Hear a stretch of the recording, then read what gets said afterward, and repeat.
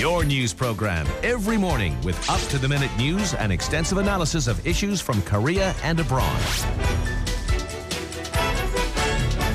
This morning with Alex Jensen on TBS EFM.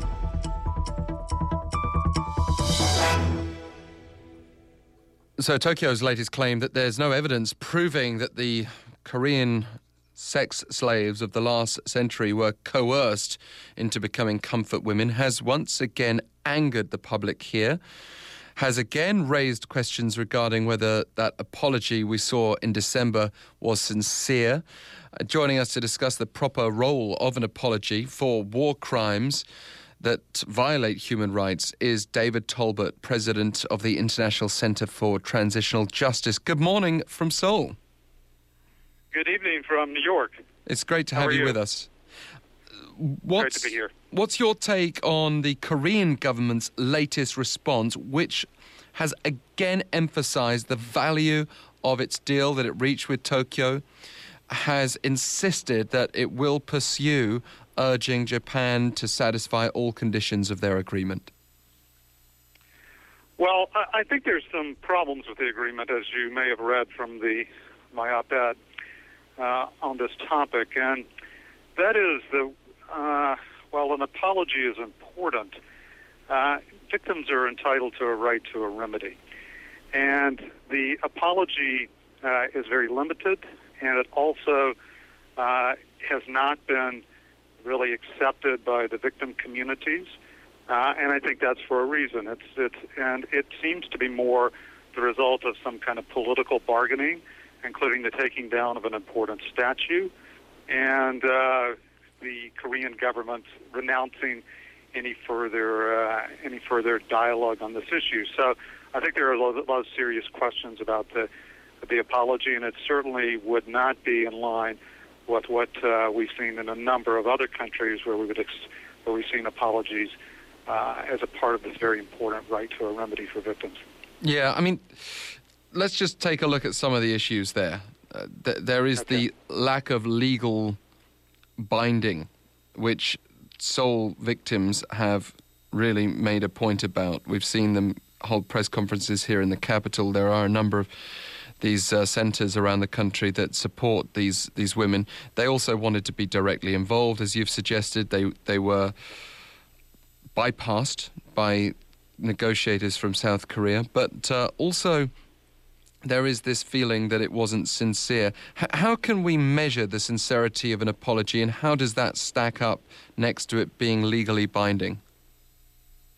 Well, I think there's a number of elements that we would be looking from an apology. If we look at, a broad experience here, I mean, judging the sincerity is not only judging it by the words that are uttered, but what is the other actions that are attached to it. And usually, when we see a sincere apology, we see that tied to reparations. We see that tied to an acknowledgement of the facts, an acceptance of responsibility. It is kind of the opposite of denial. In this case, the apology is as the victims have themselves demonstrated, not containing a number of those elements. It's limited to South Korea or to the Korean comfort women. It does not address comfort women in a variety of other countries in Southeast Asia. There is no provision for reparation. And then there's this very troubling aspect of taking down a memorial to comfort women that's part of this deal. So it has all the indicia of a kind of political bargaining and not something that's really addressed like a proper apology should be. We've done a study of this in ICTJ and published a recent study on what apology should look like, and much of that is missing in this case. Well, can you outline briefly for us what you found in that report? Yeah, what we tried to do is look at, and those of your listeners who are interested in this, they can go to our website and read it. It's not a terribly long report. It's called More Than Words, Apologies as a Form of Reparation. And that is the ICTJ's website. www.ictj.org.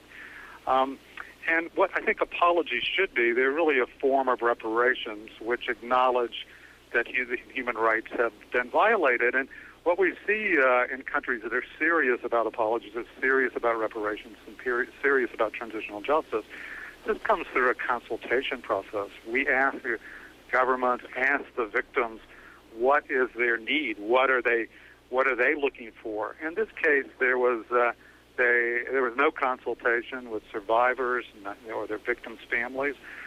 The victims' input is very important, and I think this is part of the reason you see the backlash in South Korea.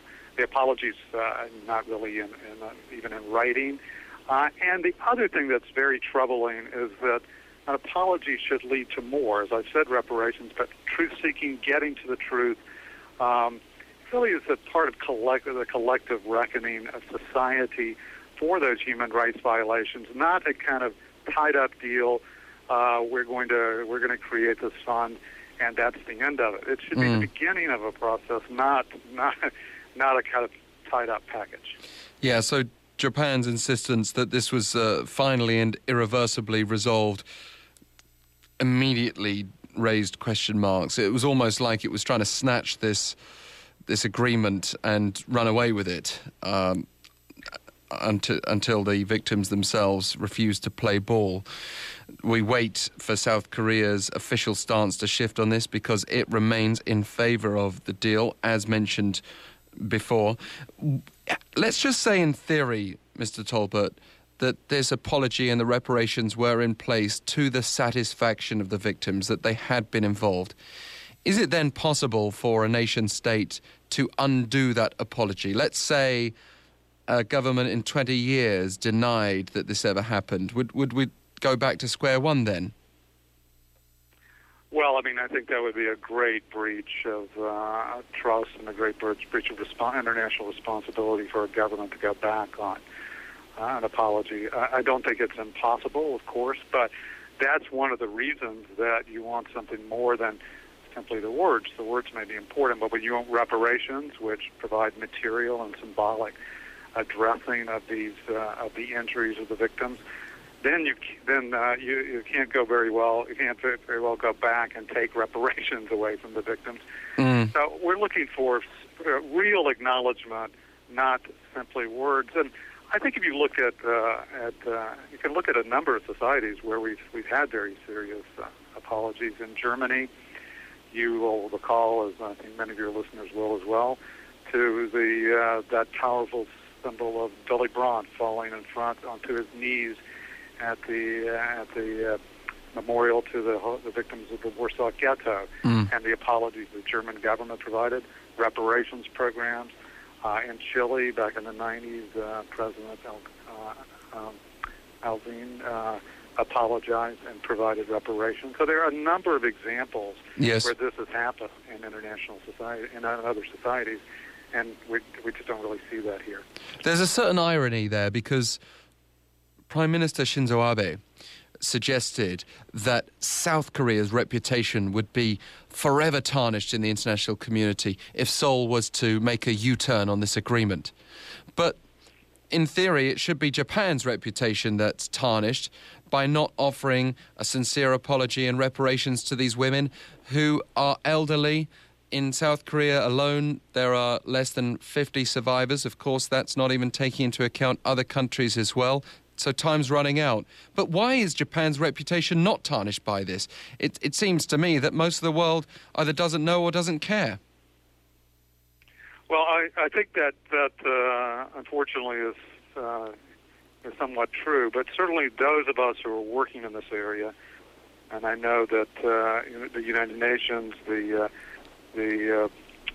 head of human rights in Geneva, the special rapporteurs that are engaged in this, all of those of us who are engaged in this issue find the fact that this set of horrendous crimes has never been addressed in any kind of effective way to be scandalous. And so, yes, I'm afraid it does dip off out of the news, but I think those who are aware of the terrible things that happened in the 20th century, and there were many, this is one that has really a complete failure to address it. And I know there's a Korean movie on this subject matter that saw a trailer recently for, but it requires that kind of mass media communication, something in a popular art form to grip the world.